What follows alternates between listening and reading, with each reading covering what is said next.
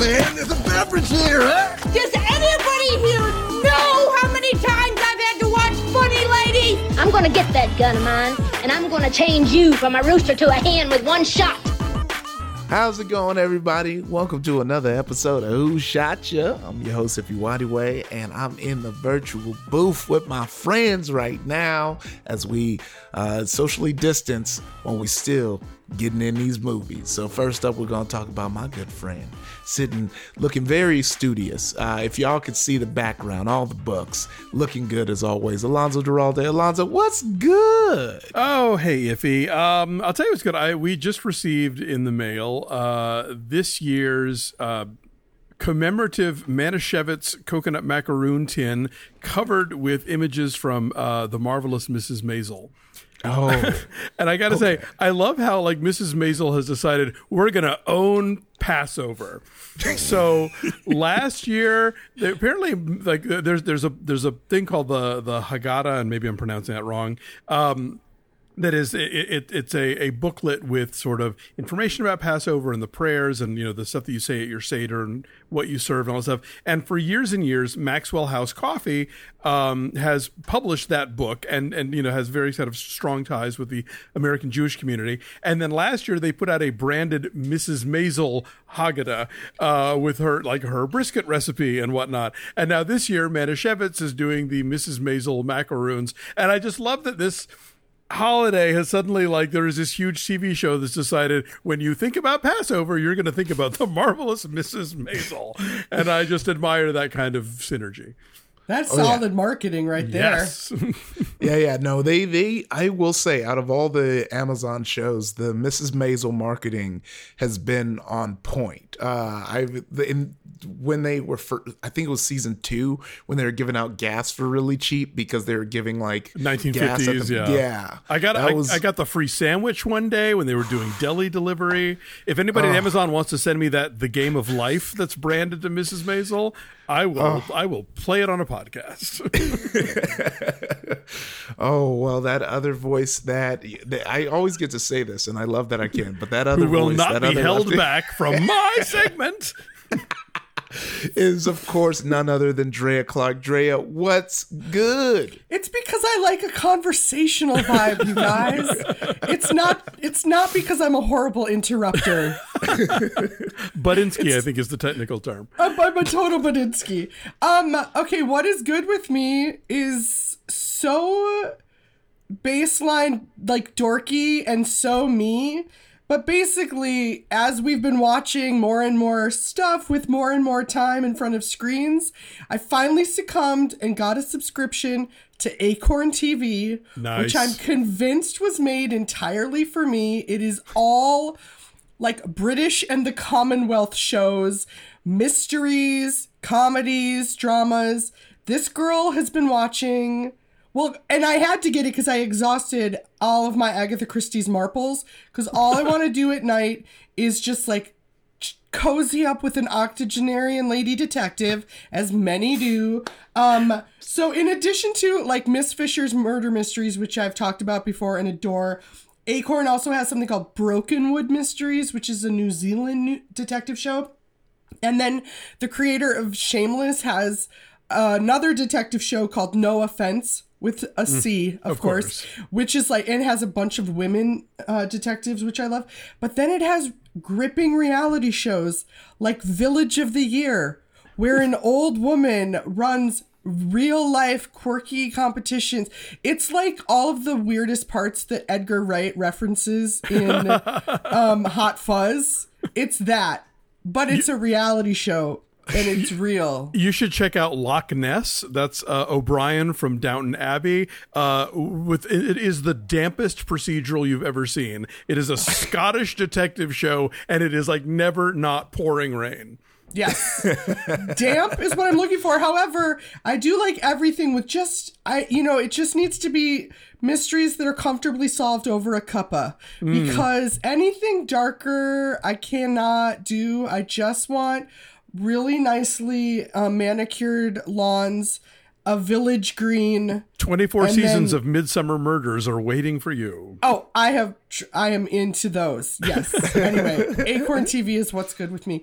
Iffy, what's good with you? The saga continues. The quarantine buys continues, but I've transitioned from anime to now I need to get my staples of just actual film, cinema, media, and Blu-rays, which means that obviously the latest to the Blu-ray collection has been the Big Lebowski Blu-ray, which I own the DVD, but I wanted the 20th edition 4K Ultra HD Blu-ray, the Rush Hour Trilogy, which has an amazing cover art, and I forget how strong that trilogy was. I mean, the third movie kind of wasn't as strong as the first two, but great, fish out of water, odd couple, cop comedy. And of course, the final purchase in this trio, of this trilogy of purchases is the Fast and Furious 7 movie collection on Blu-ray to cap it off. And we're going through and we're just getting the classics first. We're going to work and we're just working our way to the more contemporary mainstream things. I love it so much. I was like, ooh, this is interesting. If he's going to reveal his new Blu-ray purchases, and they're classics, what shall he bring our way? Oh, the entirety of Fast and the Furious. First off, I fully approve of all of these. And I think one of my biggest life regrets will be that I was not the person who pitched a buddy cop franchise starring Jackie Chan and Chris Tucker. That is a pairing I would have been thrilled to have put my name behind. I wish the rest of the world could have seen Alonzo's face, though, as you just listed those films. Oh, look, I've still never seen Lebowski, so I got no opinion Really? on that. Yeah. I know. It's the gasp moment. That's exciting. But I feel like just because you've seen everything. But I feel like it's too late to see it for the first time. You know what I mean? Like everyone else has seen it 10,000 times. So who am I to see it once? You literally live in a bubble right now. This is your time, man. I suppose so. This is true. Audiences. What's an audience? But and the Fast movies, I love the Fast movies. But God, I'm sorry, Rush. I started going to see Jackie Chan movies in the 90s when it was the thing that like the New Art or whoever would like bring him in for a week and all the Sammo Hung movies and Choi Hark and John Woo and stuff. So by the time he gets back to Hollywood for the second go round, it's like you're not doing any of these things anymore, are you, old man? Like I admire the fact that you're faking it, but like I've seen you do. I saw all those closing credits where you broke every bone in your body. So like, I get it. You are allowed to take it easier now, but like, let's not maintain the facade. Come on. On today's show, we're going to be talking about Tiger Tail, which, I'm just going to save it, but I have lots of beautiful thoughts. A call from the Who Shot line, and of course, we got some staff picks for you. But first, since our new segment Itadick is also in social isolation, it's staying 6 feet away from us, it's time for our new segment. This is Your Movie Life. I do it worse every time. So with movie production halted and movie releases being pushed back, our news sources have gone super dry for Itadick. So in the coming weeks, we're going to take a voyage through our lives and discuss the films that have shaped who we are today. And since this is our third week of the segment, we're going to be discussing the pivotal high school years. So let's start with Drea. What were you into in high school, and what movie shaped who you were? I feel like it's pretty clear who I was in high school because she was not that much different than who I am now, which is not a brag. That's not a like, I still fit into my prom dress. That's this has always been what's happening for me. I also mentioned when we talked about the film Booksmart last year that Beanie Feldstein's character was very much speaking to me. So yes, I have always been a strident, opinionated gal, not afraid to talk in front of a group of people. But I also, I was a theater kid and as well as some sports, and had friends in a bunch of different pockets. And I was at student council and ambassadors, and I still craved the approval of authority figures that I've do now, you know, which is my cross to bear, you guys. I've been trying to shirk that for years. So, similar to my junior high pick, I remember in high school watching this and being like, oh, this is what college represents to me. And also it had a female character that both could not be further from me in the sort of, it's still within the like white girl going to college range, but there were similarities, and that film was Reality Bites. I was obsessed with Reality Bites. I loved that movie. I still love that movie. Ben Stiller directed it and is one of the stars. It's Winona Ryder and Ethan Hawke and Janine Garofalo and Steve Zahn. Steve Zahn, sure. No, Steve Zahn, who's from Minnesota. I should know better. The humor of it, the idea of, they were like, oh, to me, it was the coolest. They're sort of like philosophically nihilistic, but also just, you know, white kids from the suburbs. Like, there was something relatable and something wonderful. I very much, Ethan Hawke's character set an incredibly horrible standard for me of the wide sort of leeway I would give dirty musician or philosophical types with the thought that they could be redeemed by the end, though in real life they never are. They're always just the shitty first act versions of themselves, and that's a life lesson. But yeah, Reality Bites. Also, you guys, Melrose Place was a really great show. That's my favorite line. Have we firmly established that Winona Ryder should have wound up with Ben Stiller in that movie? Oh, right? I mean, we have not, but I've definitely, the amount of times that I've spent with different groups talking about like how long Lainey and, oh my God, I can't believe I don't remember Ethan Hawke's name. I said it so many times, but how long the two of them lasted after they're like getting together in the last shot. And 7 months tops. Yeah, I'm like, I'll tell you exactly how it worked. For sure, that guy cheated on her. Like, it's just a very clear trajectory. But it's also, I think it is a really strongly written, and it was written by this woman, Helen Childress. It's the only film that she's done or was credited for. And I think she had a lot of similarities with Winona's character. And so there's all this interesting meta elements of like Ben Stiller working with the script of this woman who then didn't go on to do much, and how much, anyway, there's so much. I just really enjoy Reality Bites. Plus there's a Violent Femmes cover by Ethan Hawke. Who doesn't want that in their life? Who? Don't answer. Is that a rhetorical question? None of you answer. Yes. Hey, that's my bike. One of the best band names ever. Oh, next to Dingo Ate My Baby from Buffy. Yeah. So that's my high school, is just imagining that I would somehow be Winona Ryder in college. Ooh, love it.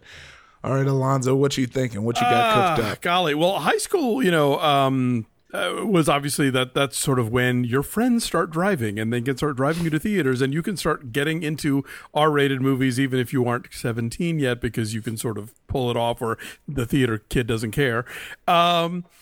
So for me, it was a mix of that's when I really started going to like art house movies. Like I saw Siskel and Ebert review My Dinner with Andre, and I was like, oh, I gotta go see that. In high school? In high school. God, that makes it even better. When Fanny and Alexander came out, I think that was like one of the first R-rated movies I bluffed my way into. Diva. I remember my brother taking me to see this French film called Diva that is really like, it's exceedingly early 80s. I'm sure if you look at it now, but super stylish and like, it was like my first major sort of subtitled movie, and I felt very cosmopolitan seeing it. And then also because I was in high school from 80 to 84, it was the beginning of like the teen movie explosion. So like, I remember, like, I saw 16 Candles at the end of my senior year in high school, which couldn't have been like more perfect.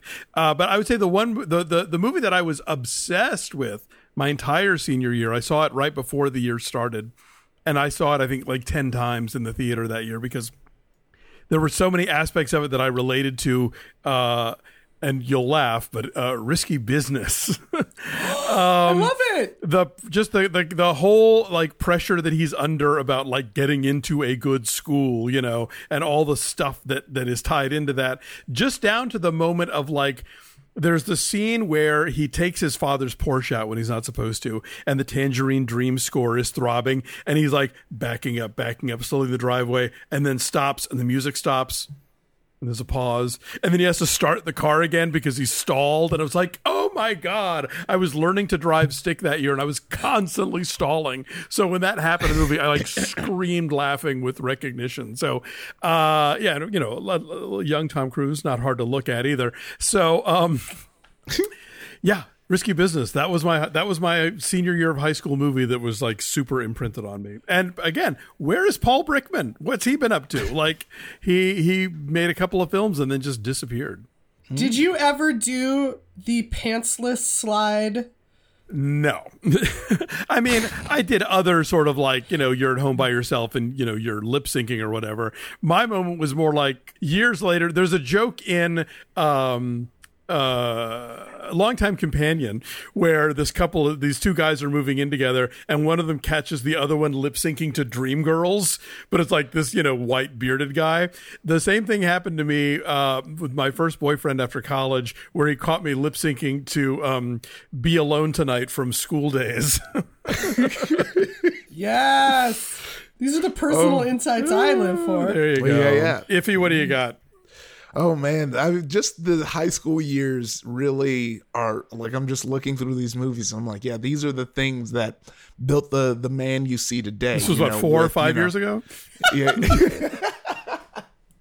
But I mean, with the first attempt, well, not technically the first attempt, but the first modern attempt at Spider-Man, the Tobey Maguire version kicking off. We got, you know, Goth Bays and Underworld. We capped off, you know, Matrix. And then we end, you know, my high school year strong with Batman Begins, which is when Hollywood starts to get its superhero act together. But if I had to say what affected my personal high school experience, and it's because it packs a big punch, was Daredevil, 2003's Daredevil. And there's reason with this. One, go on.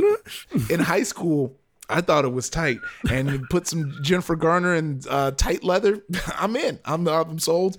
But on the Daredevil DVD special features, they had the whole video of Evanescence's Bring Me to Life on, and me and my buddy would play that on repeat in his house after school and jam out to that and then play video games. Like we'd have like a jam session where we listened to the song maybe 2 or 3 times and we'd switch off who sings what part, and then we'd play like Mystic Heroes or Dragon Ball Z Budokai, and that was like a ceremony. And then like for some reason he was real into the Elektra scene when she gets introduced, so we would rewatch that scene and then go back into Bring Me to Life. It was a big thing. I probably watched Bring Me to Life over 1,000 times. Wow. So what you're really saying is that the formative movie of your high school career was actually a music video for Evanescence. Yes, but we did splice in some of our favorite Daredevil scenes in that tradition before we played some Dragon Ball Z, Budokai 2, Tenkaichi, whichever version we had at the time. Did you buy a ticket to the Elektra movie? Oh no, of course not. Okay. Yeah. No. Like by the time Elektra started coming around, I was like, nah, this isn't as tight. Okay, I will say, I was a huge Alias fan, and I definitely bought a ticket to the Elektra movie. Oh, that makes sense. I think Jennifer Garner was a fine Elektra. There are many messes with that thing, but whatever. I watched enough interviews of her talking about how at the time she was getting up at 4:30 so that she could get in like a good hour and a half workout before her 10-hour shooting day. And I was like, okay, you earned this. Oh, wow. All right. That was super fun. Yeah, I think I'm really liking this segment because, yeah, it's great. Also, I think what's cool is just knowing that Alonzo has always been this film head who's loved it. Like it feels like me and Dre are like, these are the things that were popping when we were kids. And Alonzo's like, I trekked. I did the research. I went to the house theater. As a baby in diapers, I begged the kid to let me in to see this film. And it's believable. No part of me doubts that he was like psyched for Diva. Like, that is truth. When I was 11, I made my mom drive me across town to a rep theater to see Citizen Kane for the first time. Stop it. Oh my God. Shut it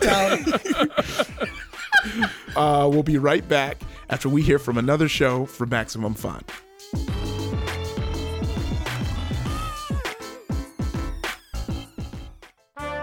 Hey everyone, it's I, John Hodgman of the Judge John Hodgman podcast. And I, Elliot Kalin of the Flophouse podcast. And we've made a whole new podcast, a 12-episode special miniseries called iPodius, in which we recap, discuss, and explore the very famous 1976 BBC miniseries about ancient Rome called I, Claudius. We've got incredible guests such as Gillian Jacobs, Paul F. Tompkins, as well as star of I, Claudius, Sir Patrick Stewart, and his son, non-Sir Daniel Stewart. Don't worry, Dan, you'll get there someday. iPodius is the name of the show. Every week from MaximumFun.org for only 12 weeks. Get them at MaximumFun.org or wherever you get your podcasts.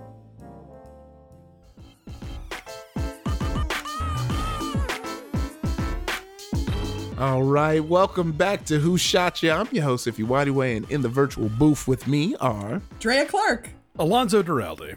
And today we're talking about Tiger Tail. Alonzo, would you mind providing us with a synopsis? Okay, I'll give it a shot. So Pinjui is an older man who we kind of get to see his life story. As a child, he lived with his grandparents in an agricultural area of Taiwan while his mother was in the city trying to find work. Later, he lived with her. He falls in love with a girl in childhood who's also then goes to the city, but winds up going to America in an arranged marriage with a woman that he barely knows. And their relationship and his upbringing sort of colors the rest of his life, including their unhappy marriage and his sort of fraught relationship with his older daughter. And, you know, over the course of the movie, through flashbacks, we sort of see him coming to terms with who he is and how he's gotten here and how he might mend that relationship moving forward. All right, we're going to kick this off with a bombshell of a question, but...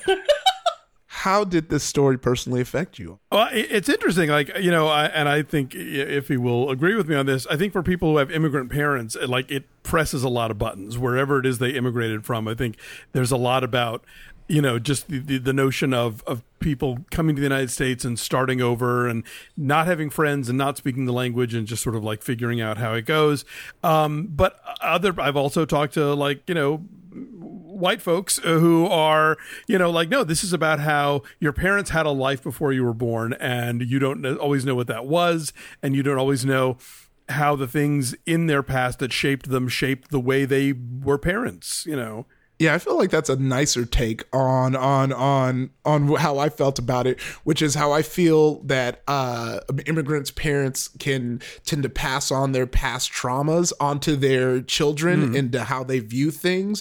I think very specifically what really shone out to me is he made this heart-wrenching decision to leave essentially what he felt was the person he loved for this path that was going to bring him wealth and prosperity, or so he thought. It was a lot of thinking of my dad, because I felt my dad energy through this, and because there's a lot of, at least for me and my dad, I feel like there's a lot of times he's like, well, I made these sacrifices, so you should feel comfortable making the same sacrifices. And I was like, well, no, you made those sacrifices so I wouldn't have to, right? In theory, but this idea of like, any problem that you're dealing with, any choices that you're making with, you should listen to me. And really shown with his daughter, and like him like saying, oh, you should definitely not date this guy because he can't take care of you. And it's like, no, you're only doing that because you had to make that decision. But if you would go but it obviously didn't work out. And you only saw the fact that you're pretty well off now, but you didn't see how hard it was. And also to me, it looked at like it also, another angle I saw it from was just the idea of how, like, from his perspective, he probably looked at, this is the hard thing. I'm giving up someone I love to do this because this is an important thing. And to me, I'm looking like, no, that's the easy way out, because it's harder to stay with what you love and take the financial hardship. But you went and took the easy thing where you're like, well, if I'm financially fine, then I'll deal with this emotional hardship. But then it makes you take another step back and be like, well, then you have a look at what's harder, financial hardship or emotional hardship. So it's got me thinking all types of things, and I'm going to have thoughts even beyond this movie, which is why I love it so much. And the daughter herself, I think part of her relationship issues is that she's a workaholic, just like Dad was. You know, there's that amazing montage of him opening the store, closing the store, you know. Yeah. Drea, thoughts? Yeah, my parents immigrated to Minnesota from Nebraska, so it was a slightly different setup than you guys. So it wasn't that side of it.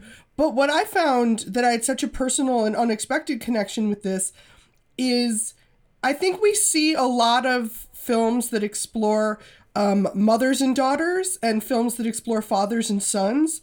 And it was such a unique insight to the, you know, the baseline relationship in this, or one of them, is a father and his daughter. And I think that that's such a unique relationship. And like every familial relationship is fraught with a bunch of potential landmines. Fathers and daughters are a thing of, it's a special connection. And it's also one that I've found that the communication style is maybe the most different within it. Like, I speak much more like my mother does, or I share and communicate and have a love language in a similar way to my mother, and less so than my father, who is like stoic Midwesterner. And there were points in this that, because I was expecting, you know, that great thing from movies, which I did get from this, of the, insight to a different culture and how someone else is experiencing the world. And so when you see that shared space in there as well, it meant so much. Of, there's just these big scenes where it's the two of them and they are so hungry for connection between each other, and that it seems like it would be the easiest thing to just be like, how was your day? Mine was like this. And yet it is just an ocean. And and it was such an unexpected, and my father and I have wonderful talks, so cheers to the skipper. But I definitely saw elements of that, of the, you have to learn how to communicate with people, even the people you love and even the people that you are like tied to forever. It is not just an inherent part of families or human relationships. You have to work at it. And I thought Tiger Tail, in both the father and the daughter, but then also in his relationship with the love of his life, and then in his ultimately failed marriage, the idea of the work that goes into, you know, communicating and being part of a relationship is very real. And it's one of the first things they always say in therapy, like, relationships are such work. And you're like, well, that doesn't sound fun. Movies don't make it seem that way. Relationships are when you kiss and then the orchestra swells and then the end comes up. I was thinking a lot about my mom, actually, even though this movie is about, like you said, the father-daughter relationship. But there's that amazing flashback sequence where they first arrive in America, and he's working at the store all day, and she doesn't speak English, and she doesn't have any friends, and she like sees the one other woman in the laundromat. It's like, are you Taiwanese? And just immediately sort of like grabs on like a life raft, because she hasn't spoken to anybody but her husband in the last like 2 months or whatever.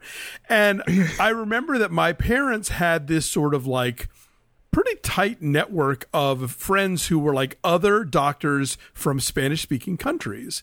And it just kind of made me appreciate, of course, because like, who else did they have? Who else would they know? And who else also spoke Spanish, in Atlanta, Georgia, that they could like hang out and have this social circle. So it really kind of made me appreciate the sacrifice. My mother came to this country like not speaking English, not knowing a soul. My dad was already here, but he really didn't know that many people either. And how they were able to create this life for themselves and create eventually a life for their children, and to go on to what Iffy was saying, like, my father's a doctor, and read into it what you will.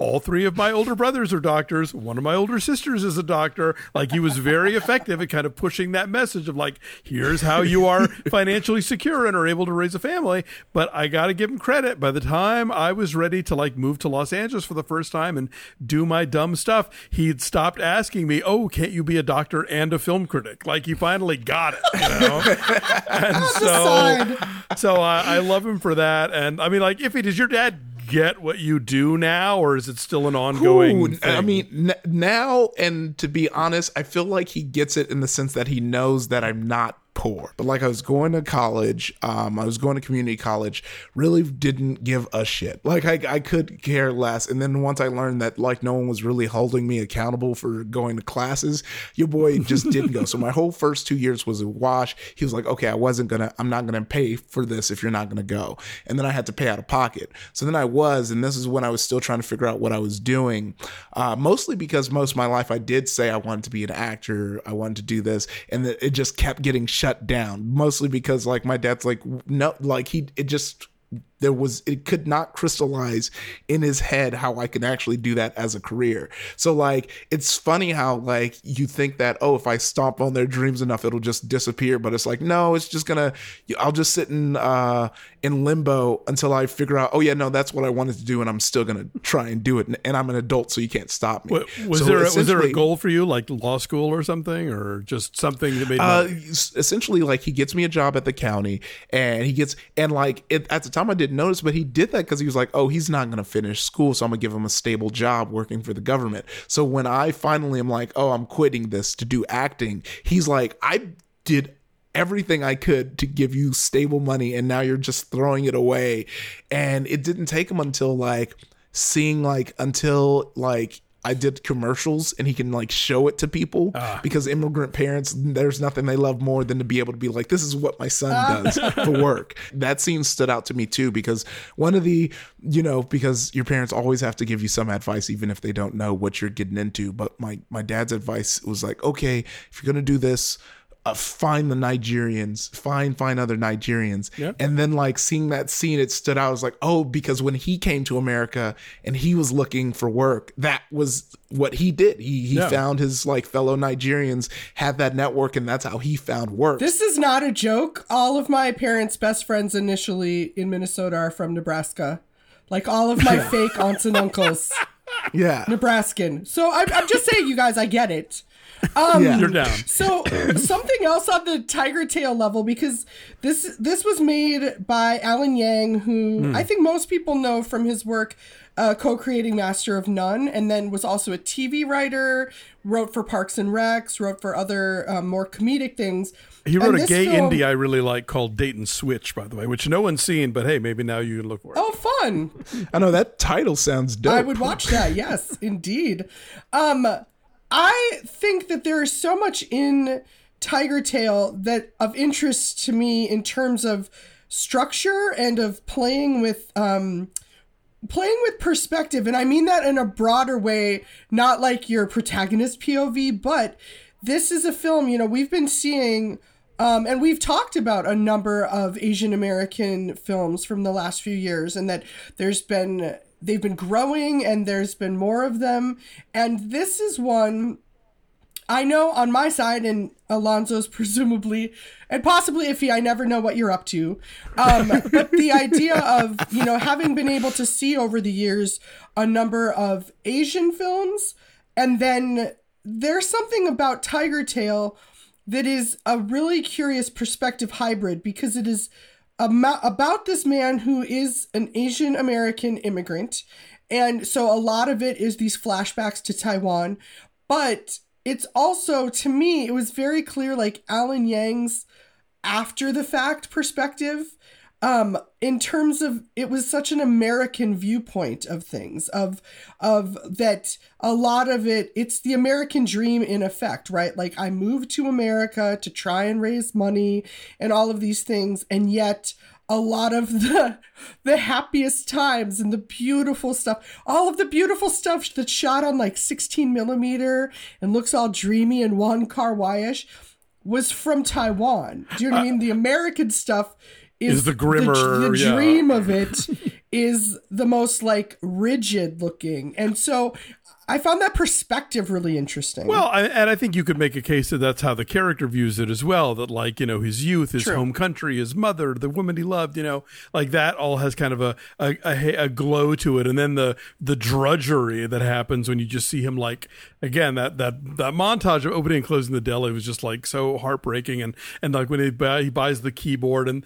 the piano they're going to learn to play together, and then it's just covered with mail and shit that they've never taken the cover off of it again. I'm glad you mentioned Wong Kar-wai. I think Alan Yang has clearly watched a lot of Wong Kar-wai. Like, there are a lot of moments of just the way people will look at each other while smoking, or the way that he'll use like vintage, you know, Chinese language pop music or whatever.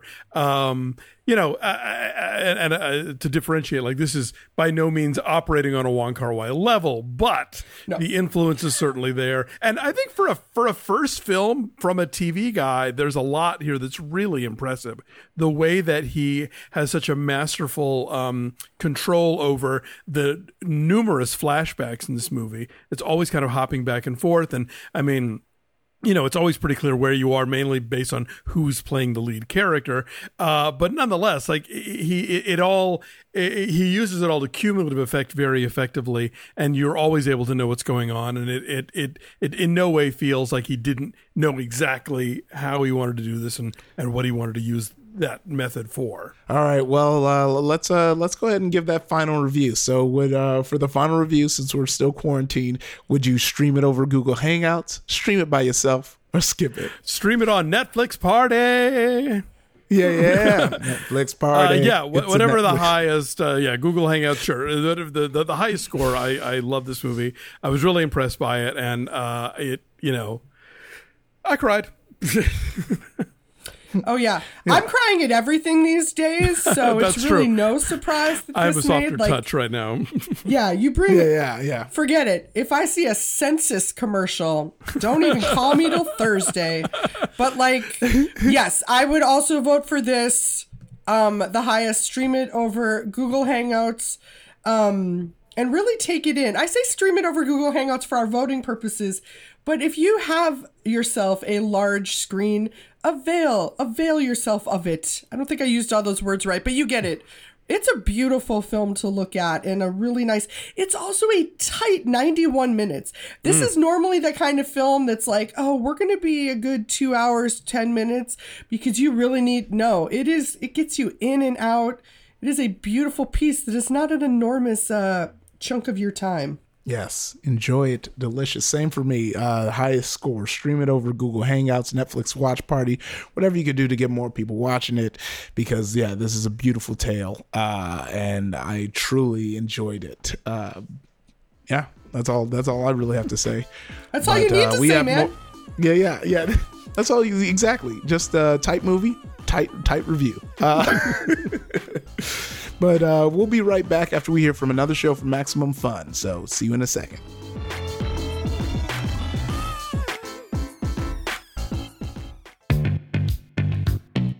Hi, I am Lori Kilmartin. And I'm Jackie Cation. Together, we host a podcast called The Jackie and Lori Show. We're both stand-up comics. We recently met each other because women weren't allowed to work together on the road or in gigs for a long, long time. And so our friendship has been unfolding on this podcast for a couple of years. Jackie constantly works the road. I write for Conan, and then I work the road in between. We do a lot of stand-up comedy, and so we celebrate stand-up, and we also bitch about it. We keep it to an hour. We don't have any guests. We somehow find enough to talk about every single week. So find us. You can subscribe to The Jackie and Lori Show at MaximumFun.org or wherever you get your podcasts. Okay, bye.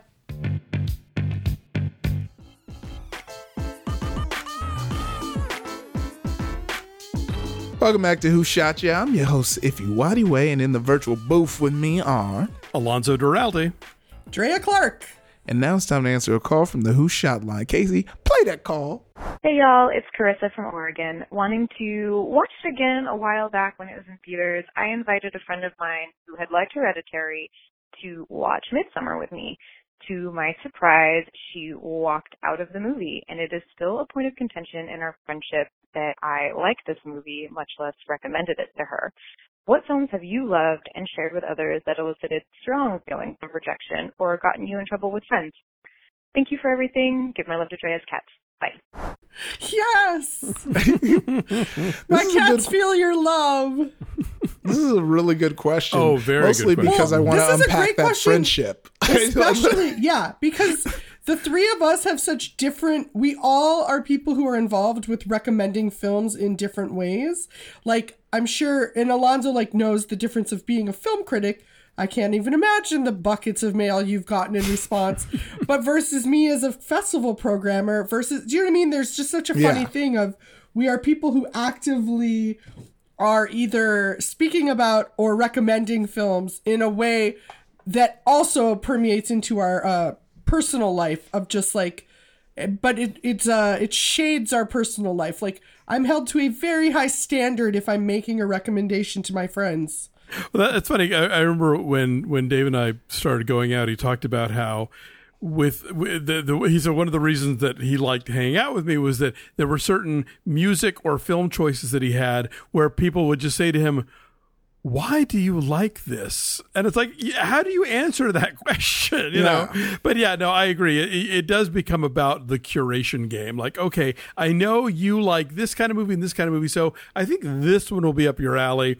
It's definitely a thing I've learned the hard way over the years. The first one that came to mind with this question, I was living in Nashville in 1988. I had just graduated from college. I was still living there. And AMC opened a 14-plex. And so they had one screen that was always devoted to art house. And of course, it was all like art house that were, those movies would show for 4 or 5 days, maybe a week if you were lucky. So I got into the habit of every weekend just going to see whatever the new thing was because it was going to be gone. And I would tell, and I was working at the newspaper at the time, one that no longer exists, and say, oh, I saw this movie this week and I really liked it, blah, blah, blah. But I never got specific enough, I guess, because a woman came up to me and said, well, I took a date to see Love is a Dog from Hell on your recommendation, and we did not care for it. And I'm like, well, I never said take a date. Also, the movie is called Love is a Dog from Hell, Madam. Yeah, it's like what did you think? It's a Charles Bukowski adaptation. Oh, like, Jesus. Not a date movie. But yeah, I got very clear after that. Like, this is who I like. This is why I like this movie, and here's who I think it's for. You know.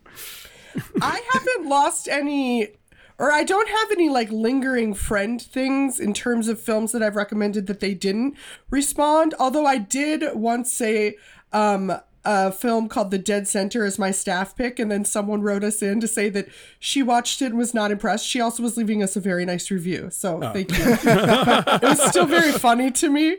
I will always love that. Mine is more the reverse. If I've picked a film and then the people that I've picked it for don't like it, I will judge them. So my case in point, I'm really putting the Clarks on blast today, but our family, we went on a family vacation last summer and we had let's do a movie night. And I'm like, okay, I'm going to bring some easy peasy all around crowd pleasers. Did I play the motion picture Waiting for Guffman? And did I have two Clarks leave in the middle to go to bed because they were bored?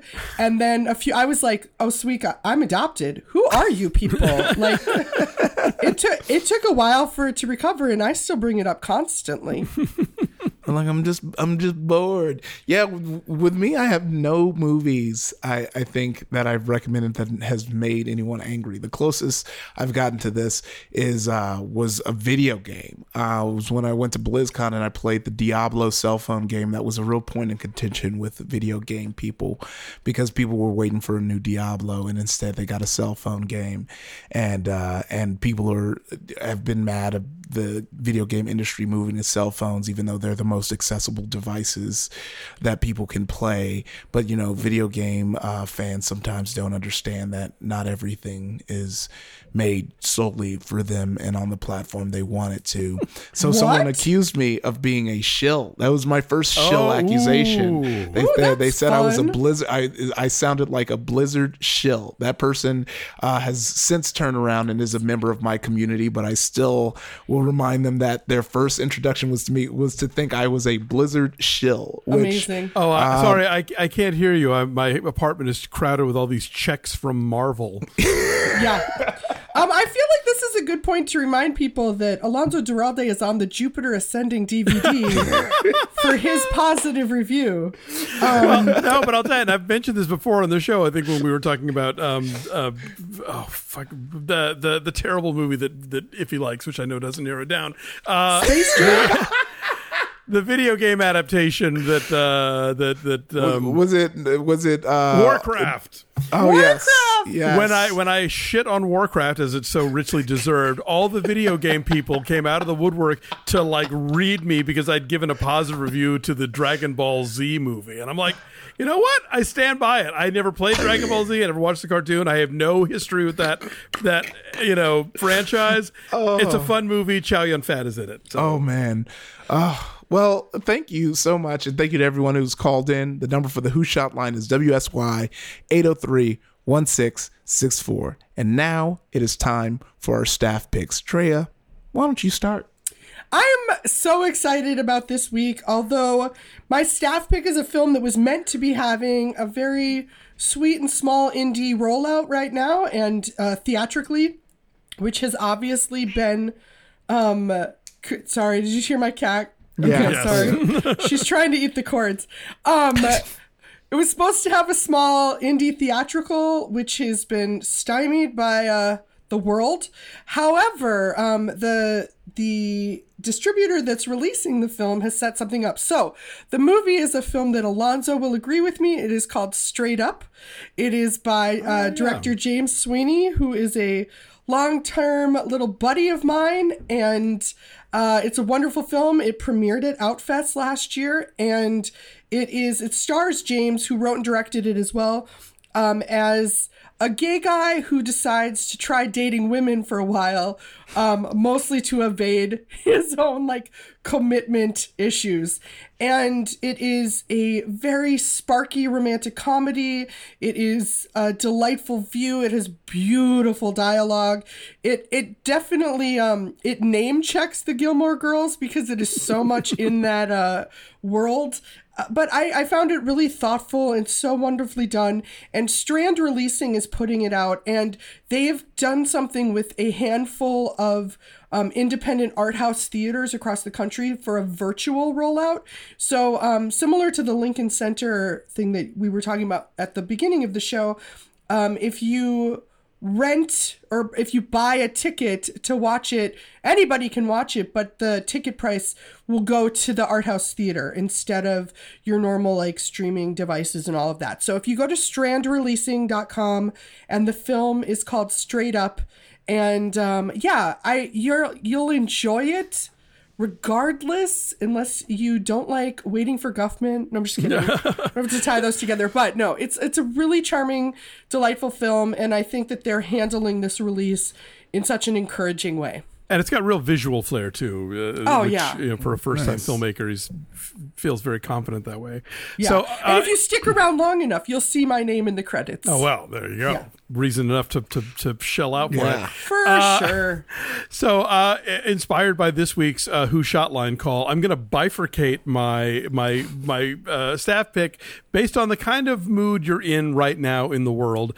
If you are open to a story that is pretty depressing and is very much about the economic hardships being faced by the working class right now, if that's not a triggering topic matter, if that's a movie that you're emotionally ready to deal with, I highly recommend Ken Loach's new film, Sorry We Missed You, which is Loach has been making movies for 50, 60 years now, and they're always about sort of the struggles of the working class. And this one feels so up to the moment. It's about this guy who goes to work as a driver for like a delivery service that works for like, Amazon and other people like that. But of course, he's not an employee. He's a independent franchisee, all this kind of the sort of jazz they do in the gig economy so that they don't give you any benefits and you can't take sick days and you don't get insurance or any of that stuff. And he's doing that. His wife is an at-home caregiver, and she gets paid by the patient, not by the hour. So, like, the two of them are just struggling to make ends meet, to like be there for their kids, which they really find impossible to do because they're always having to be off at work. And it's just about like how close they are to the brink and what happens when they get to the brink. And so, it is a very difficult watch. It's a beautiful film. It couldn't be more zeitgeisty. But if you're not down for that right now, if you're facing your own economic issues and you want something just like puffy and fluffy and escapist, the Stars app is carrying 4 Weddings and a Funeral, which is like the complete opposite England in the from the Ken Loach movie. And I had to watch it because I watched Love, Wedding, Repeat on Netflix, and it was like the worst fucking thing ever. I know we're doing a great Netflix movie this week, but they keep the hits coming with Love, Wedding, Repeat. It's unbearable, and it's trying so hard to be 4 Weddings and a Funeral that I had to actually watch 4 Weddings and a Funeral to flush it from my system. I love 4 Weddings and a Funeral, and I have been kicking myself for over a month because we had a Who Shot Line caller that asked for elegant swearing, and I did not bring up Hugh Grant saying fuck for a whole scene in 4 Weddings. He's the most elegant swearing in the world. He's a champ. But yeah, my pick, I'm gonna keep it fluffy. I'm gonna keep it light. But I'm gonna kick it off with a classic, which I will say, go and rewatch Rush Hour. A classic. Chris Tucker is I feel like this was like where Chris Tucker, because what some people may not know is like right after Friday, Chris Tucker took a hit that a lot of black comedians and rappers sometime hit, is where they find God and decide that they don't want to curse anymore. They don't want to do. So that's why he wasn't in any previous Fridays, because he didn't want to curse anymore. He didn't want to do those type of movies. But then he found something within the Rush Hour series where he could still be funny without having to curse as much as he did in Friday. And he was just as funny. Chris Tucker is a phenomenal stand-up. Unfortunately, somehow not finding God made him not as funny because his newest special, I didn't like as much. But, I love him as a performer. I don't think anybody gets funnier after Finding God. I'm just going to throw that out there. No. Prove me wrong. Like, I would love to hear some examples. Yes, please call in. But yeah, that's so I remember as a kid that really hit me because like I wanted him to do another Friday so bad, a movie I probably should not have been watching at that age. But yeah, no. We're going to move on from that. We're going to think of the Happy Times and Rush Hour and all these great movies and talk about our 5-star reviews. If you leave us a 5-star review on Apple Podcasts, we'll read it on air. And this one comes from Detroit Tiki. Love the podcast. Always get excited when I have a new episode in my feed. I have to give a big Gen X red scrunchie to Drea for talking about Heathers. I saw it at the theater when I was 15 and it meant so much to me because it was the first time I heard from an outside source that high school was the absolute BS I always suspected it to be. Alonzo's near orgasmic ooh when romancing the storm was mentioned made me laugh out loud. For streaming classic movies, how about a shout out for the Criterion Channel? Yeah. We'll shout that. And please keep up the good work and let Iffy know there are lots of classic films from the 80s. El Norte, Do the Right Thing, Desert Heart, etc. Thank you, Kim Moon, for Detroit, Michigan. My 80s, they're still working stuff out was a slight shade dig, not an actual take that I have. It's up to you to try and figure out who I was shading. Next week, shading. We'll be discussing the anime classic Your Name with my friend Danny Fernandez from Nerdificent. Again, the number for the Who Shot line is WSY 803-1664. Make it your quarantine activity calling into the Who Shot line. We love these questions. And give us an update on that friendship. I need to know, because to me, I feel like that there's other things You're y'all need to leaving work us dangling out. Here. Yeah. There's so much more than Midsummer that y'all are working out, and we need to know. And just a reminder, you can buy a Jumbotron on our our show by going to MaximumFun.org/Jumbotron. It's a cool feature where we just give you a shout out on the pod. So if you want to maybe apologize to a friend for recommending Midsummer, that'd be a great way. You can buy a Jumbotron, Just we'll for do instance. it, and you can play. Yeah. If you have a comment or suggestion about this week's show, tweet at us at Who Shot Ya Pod. Our Facebook group can be found at www.facebook.com/groups/Who Shot Ya Podcast. Shout out to the weebs in there who got real excited that I kept talking about anime. It's not going to stop. Or you can send us an email at whoshotya@maximumfun.org. Our producer is Casey O'Brien. Our senior producer is Laura Swisher, and this is a production of Maximum Fun.